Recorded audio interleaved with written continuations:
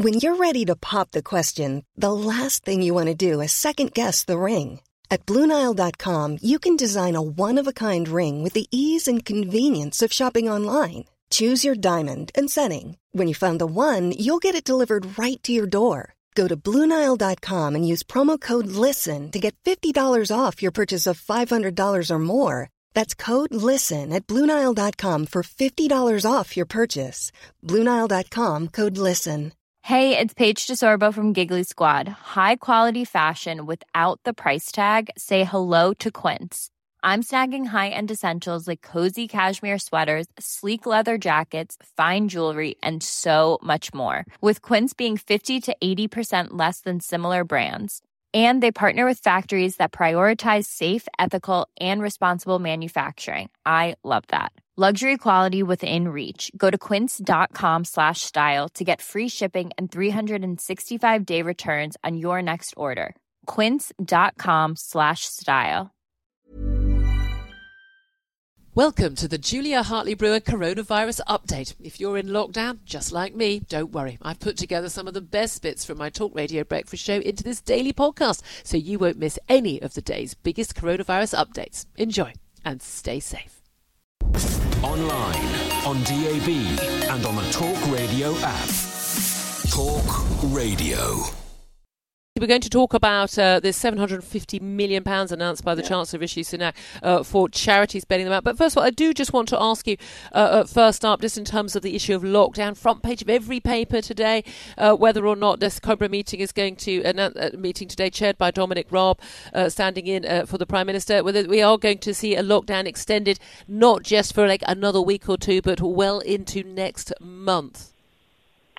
Yes, well, the first thing to say is I'm sure, like all of your listeners, this wasn't the bank holiday weekend we were planning. It's going to be a lovely, sunny bank holiday weekend. We won't have the opportunity to get away or to meet up with friends or family. The government is continuing to advise people to stay at home, and that's in order to protect the NHS and to save lives. And this strategy is beginning to work. We're not seeing the sort of acceleration we would have expected. So now is the moment to stick to the course. But we always said when we announced these measures 3 weeks ago, we would review them periodically on a 3-week rolling basis. So COBRA today will make a decision as to how to conduct that review, and that review will take place next week. But to be clear, the advice remains that people should be staying at home and only leaving home for those limited circumstances that we've set out. For example, if they can't work from home in order to work, in order to exercise, to get medical supplies, or in order to get essential items such as food shopping. That remains the advice, but we did say that we'd review it on a rolling 3-week basis, and COBRA will determine that process today. Okay, we shall await any outcome from that. Let's talk about what Rishi Sunak announced yesterday, £750 million funding for charities, but we know that charities are facing a shortfall of £4 billion in total. Is £750 million going to be enough? Well, first of all, as you say, £750 million is a very big and important package. All charities can take advantage of the measures that we've already announced for businesses. So, for example, furloughing or taking advantage of VAT relief. But I know that lots of charities are delivering frontline services as part of the national effort to deal both directly with COBRA or with the consequence of COVID or the consequences of it. That's why we've announced this £750 million fund. It will be used both, for example, for charities such as hospices, who'll be getting £200 million to help on their frontline delivery. We're working across government departments to allocate that. We've also got a chunk of over £300 million, which will administer through the National Lottery Communities Fund for those smaller charities doing vital work on the ground to help with the COVID relief. But in addition to that, we want to match the outpouring of generosity that we've seen from the British public. The National Emergencies Trust has already raised £20 million. We've said we've matched that. But also I know that the BBC are planning the Big Night In, working with both children in need and comic relief and sport relief. And we've said that we will match any funds raised from that. So it's all of us coming together to support charities. I know it's not as much as as they may have wanted, but I think this is a really important set of measures. There's also a concern, particularly smaller charities where they just unable to keep going at all without people being able to, say, buy things from their shops or to do fundraising at events when people are on lockdown. But there's also concern about some of the larger charities, huge multi-million-pound charities. Lots of them do a lot of good work, but a lot of them also have many millions, in some cases hundreds of millions of pounds in reserve. Is there an argument that actually charities shouldn't get any benefit from this unless or until they've used up their reserves? This is exactly why we expect charities to have reserves. It's thought that UK charities have reserves totalling something like £50 billion. Yes, well, these measures are designed for charities in two respects. First of all, if they're actually delivering services on the ground that we are asking them to deliver to help with the response to the coronavirus. So, for example, people suffering from mental health, and we've provided money for that. But we're also saying for some of those smaller charities, if they are running out of money and they are facing, we still need them to be delivering services, they can rely on this fund, particularly through the National Lotteries Community Fund. But we'll establish strict criteria for that. So it will only be if charities can't get resources elsewhere that they can rely on it. So, of course, charities who have reserves should be using those reserves during this difficult period. And just before I let you go, Carl Turner, the Labour MP, has actually just got in touch with me saying, please ask Oliver Dowden what representations you've made to the Treasury to save Rugby League. He says it's in real danger of collapse. We've focused so much, haven't we, upon footballers and whether or not they should pay a percentage of their salary or take a pay cut for charity and the like. But what about Rugby League? Well, do thank Carl for that message, and I will try and get back to him directly. On Rugby League, the Sports Minister and I are actively working with Rugby League to see how we can support them through this difficult period. OK, and in terms of the Premiership stars pledging £4 million to their local NHS hospitals, do you welcome that? Yeah, it's a brilliant move, and well done to them.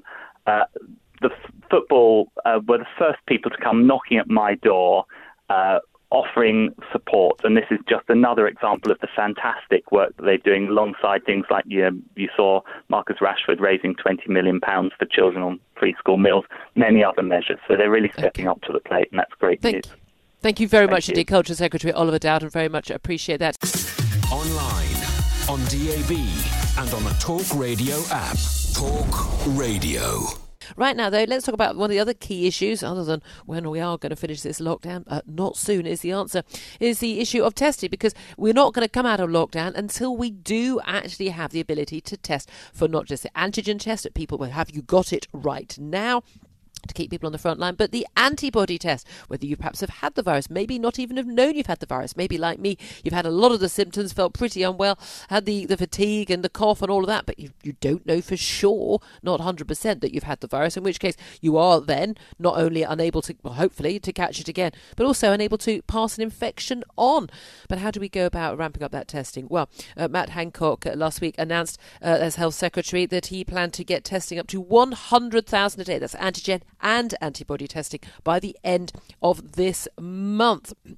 Is he, though, going to achieve that? Well, let's talk to Thomas Meany. He's co-founder of Open Cell Laboratories, which has developed high-throughput COVID-19 emergency labs using lab automation to increase testing capacity. Good morning to you, Thomas. Hi, good morning. Hi. There was a lot of optimism when Matt Hancock gave his press conference last week and said, look, we are going to get on top of this testing issue.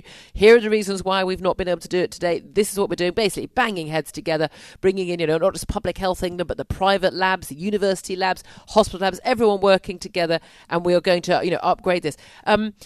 But there is a real concern that he can't achieve this. What have you been doing at your labs, which has helped you to, upgrade your testing capacity? Yeah, well, thanks so much for having me.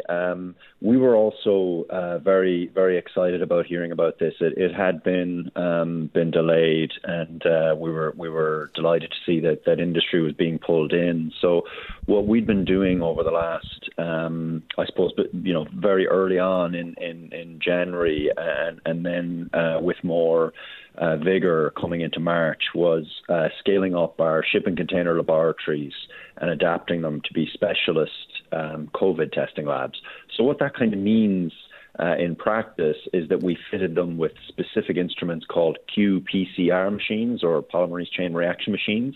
So very specialist optical instrumentation for testing for the COVID virus. And then using these robots, these kind of, if you've ever seen them on the news, these little liquid handling robots that move liquids around so that you can run the assays really, really quickly, about 100 times faster than if you were to do it by hand.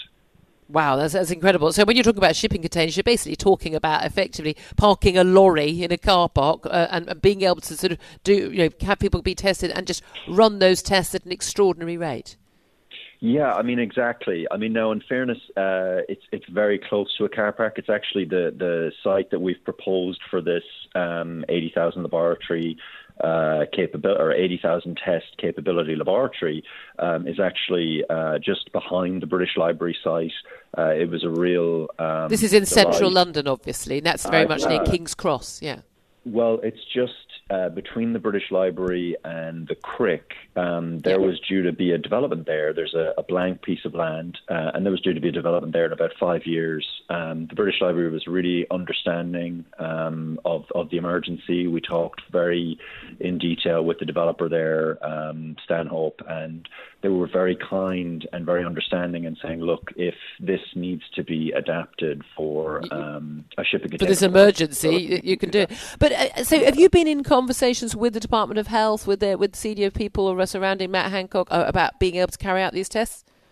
I think realistically what's been happening, that in fairness behind the scenes has been brilliant, is a lobby group, MedCity, as well as the Bioindustry Association for the UK, have really been kind of coordinating and liaising with the different groups. I think the truth is that up until now, and the honest truth is that up until now, Public Health England doesn't really chat that often to the upper levels of government at this kind of emergency scale.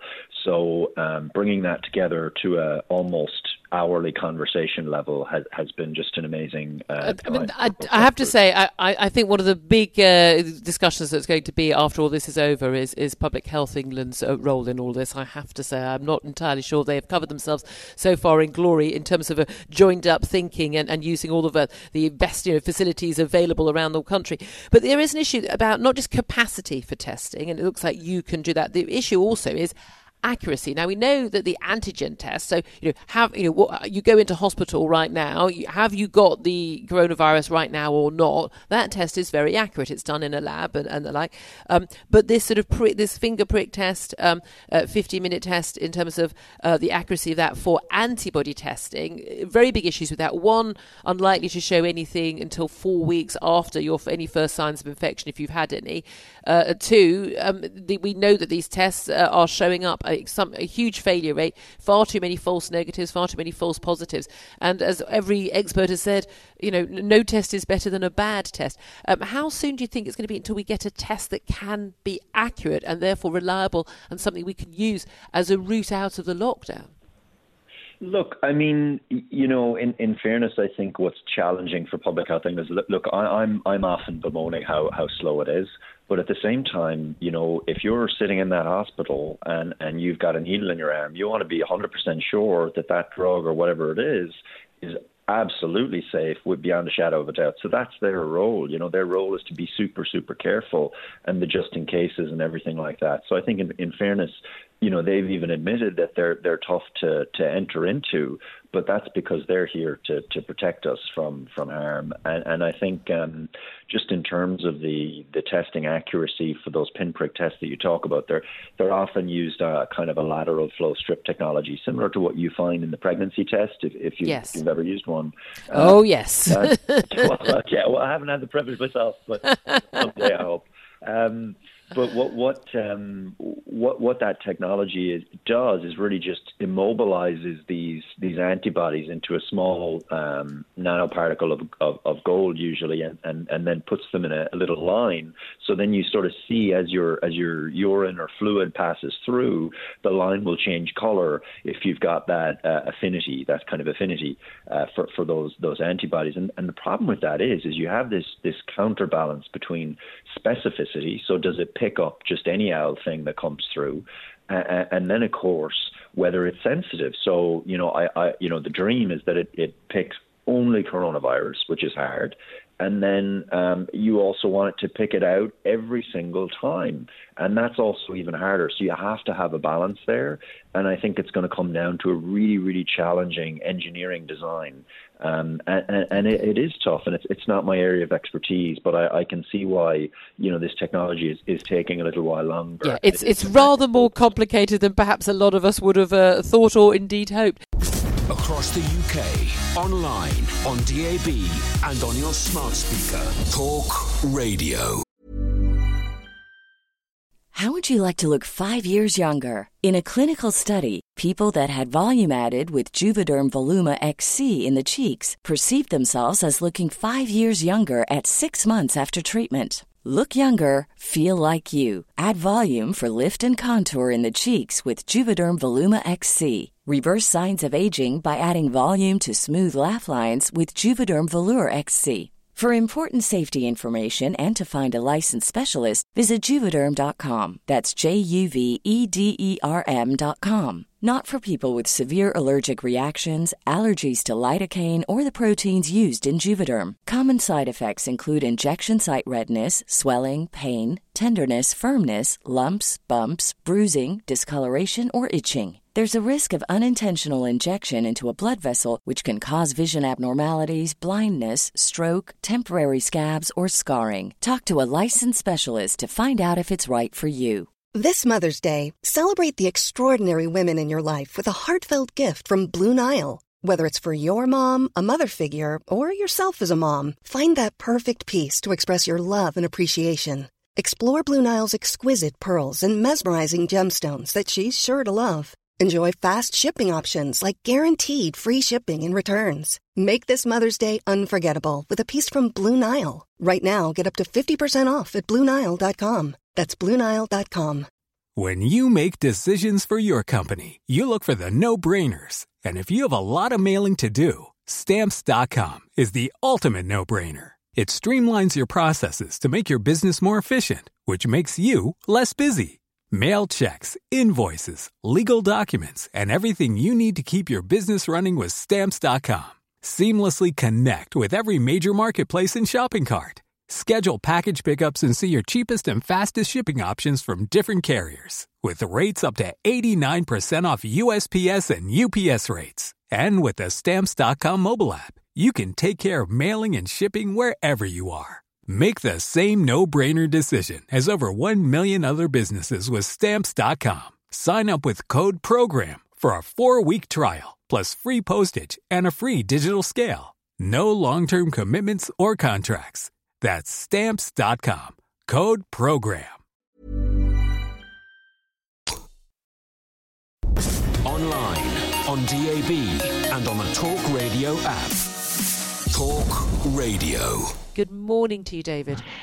A very good morning to you, Julia. Lovely to speak to you. Well, I wish we were speaking under happier circumstances. We're all still on lockdown, facing a beautiful Easter weekend. Sun is going to be shining, and we're all going to be stuck in our homes. But as the politicians and many of the leading medics in the NHS have been saying, never has it been more important that we do obey those lockdown restrictions.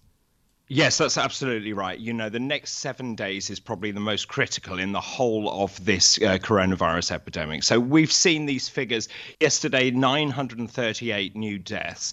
And actually, I heard one of the other commentators saying that actually this is good news in a way, because the increase hasn't been as marked as we first thought it might be, which shows the social isolation and the distancing is working. But the worry is obviously if people then think, well, actually the curve is flattening, which is the thing that we said we wanted to do, they then go out and then don't maintain that social distancing, then we're going to see a rise in cases. So we're at a critical point, a pivotal point, and we really need everyone to stay at home and enjoy things that you wouldn't normally do. Stay at home and protect the NHS and save lives.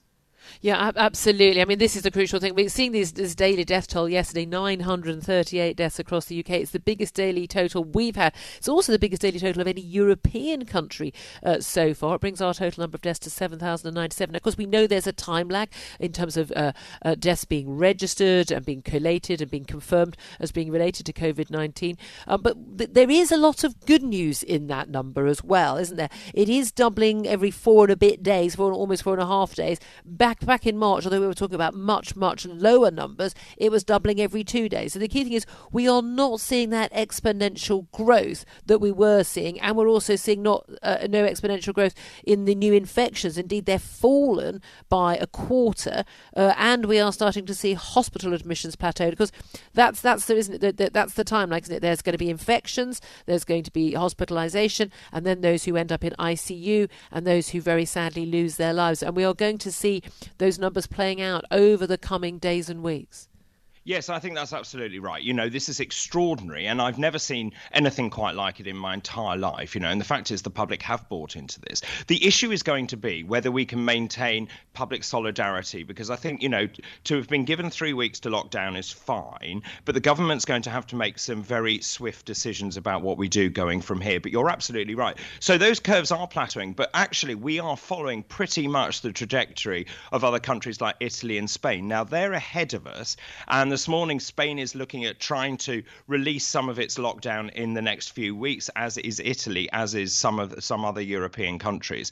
But we're not quite there yet. I think there is one other really important thing to say, which is that, and many of my colleagues are saying this across the NHS, the hospitals are eerily quiet from other services, so that if you are seriously ill and non-coronavirus related, if you need treatment, if you need your cancer therapies, make sure you talk to your doctor. Make sure you actually go to your appointments, because obviously other illnesses don't wait for coronavirus to disappear. No. And this has been a real concern, hasn't it? Because we know not just in terms of cancer services, we've seen some reports of people who've been told that their treatment, their chemotherapy is not going to continue. Now, if there is a case that actually people have got dropped immunity and perhaps their treatment can wait until a safer time, that's one thing. But there is a real concern that the focus, the unremitting focus of the government and the NHS and Public Health England, everyone, just on this one issue, will mean that other ailments, other diseases and other treatments will fall by the wayside.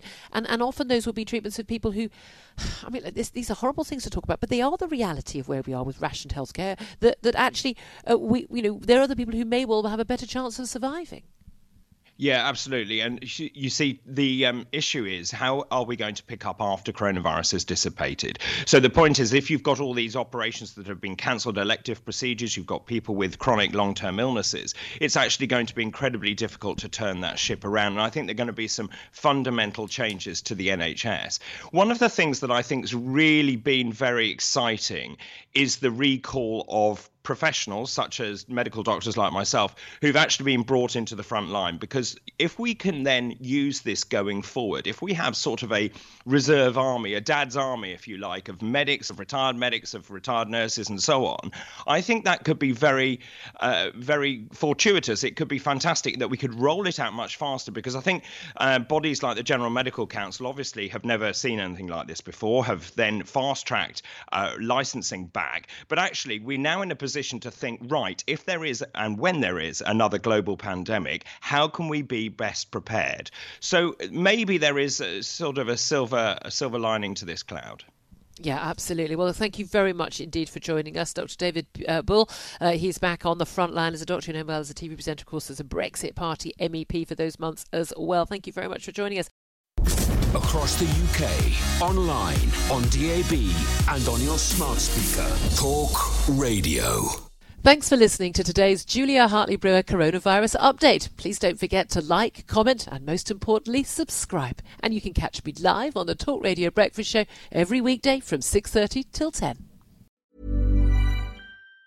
Planning for your next trip? Elevate your travel style with Quince. Quince has all the jet-setting essentials you'll want for your next getaway, like European linen, premium luggage options, buttery soft Italian leather bags, and so much more. And it's all priced at 50 to 80% less than similar brands. Plus, Quince only works with factories that use safe and ethical manufacturing practices. Pack your bags with high-quality essentials you'll be wearing for vacations to come with Quince. Go to quince.com/trip for free shipping and 365-day returns. Hi, I'm Daniel, founder of Pretty Litter. Cats and cat owners deserve better than any old-fashioned litter. That's why I teamed up with scientists and veterinarians to create Pretty Litter. Its innovative crystal formula has superior odor control and weighs up to 80% less than clay litter. Pretty Litter even monitors health by changing colors to help detect early signs of potential illness. It's the world's smartest kitty litter. Go to prettylitter.com and use code ACAST for 20% off your first order and a free cat toy. Terms and conditions apply. See site for details.